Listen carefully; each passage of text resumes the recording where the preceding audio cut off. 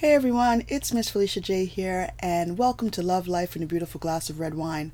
Thank you all for tuning in. This is the book episode where I read you another chapter of my book, Love Life in a Beautiful Glass of Red Wine.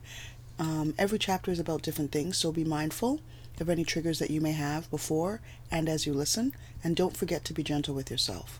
Also remember, if you want to read along, you can do so by clicking the link on my link tree, and remember that I post this week's blog post every Tuesday and it stays there for 7 days, then it's gone.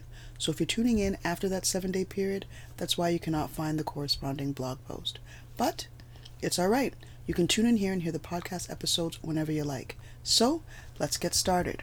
But first things first, gotta pour the wine because everything is better with a beautiful glass of red wine. So let's get started, shall we? This week, there'll be two chapters of the book in this episode because one of them is really, really short, and so I thought I would give you two instead of one. So, the first one is October 24th.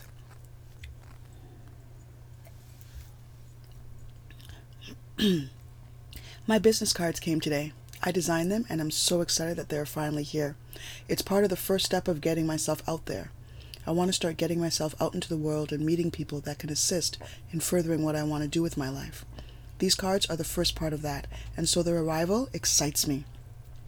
Everything happens in steps and stages, and I'm so happy that I've been able to take this step. Now what's next is to follow through and make it to the next step. October 25th. When I was with Wade, my life wasn't easy, and I went into survival mode.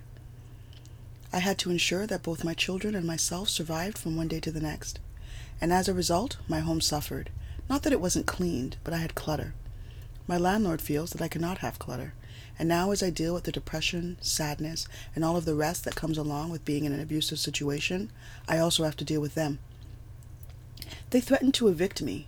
So in the midst of all of this drama, I have to be afraid that I will not have a roof over my head anymore. I think that it's so unfortunate that when a woman who has been in an abusive situation finally gets out, now has to deal with the system in ways that are simply further persecution. Wade can call CAS anonymously, and I have to deal with that. My landlord can pressure me to do something that emotionally and physically I'm not able to do to my best ability right now, and not in the timeline that they require, and there are no supports in place that can help me to get myself together either.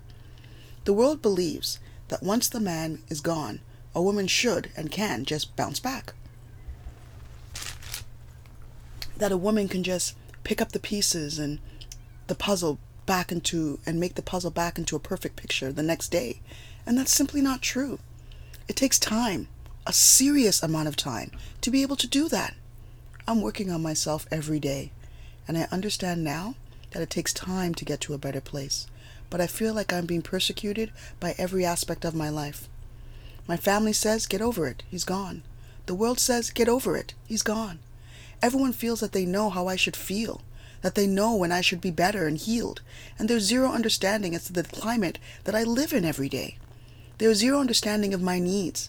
There's zero understanding to the process that I'm going through in order to get to the other side of this storm that I have endured. I'm not just sitting in this situation. I'm doing the work that is required to get myself to a better and healthier me, and in that, to create a better life for myself and my children. But the world continues to persecute me. The world refuses to give me the time that I need to be better and do better. This has been truly a long, dark, and hard road for me, and the fact that the world cannot see that isn't fair. Women in this situation get to watch their exes live a life that isn't hard, that seems charmed. He doesn't have to worry about CAS calls. He doesn't have to worry about being afraid to leave the house, being lonely and alone, because he ensured that she has no friends, and so now she has not one for herself.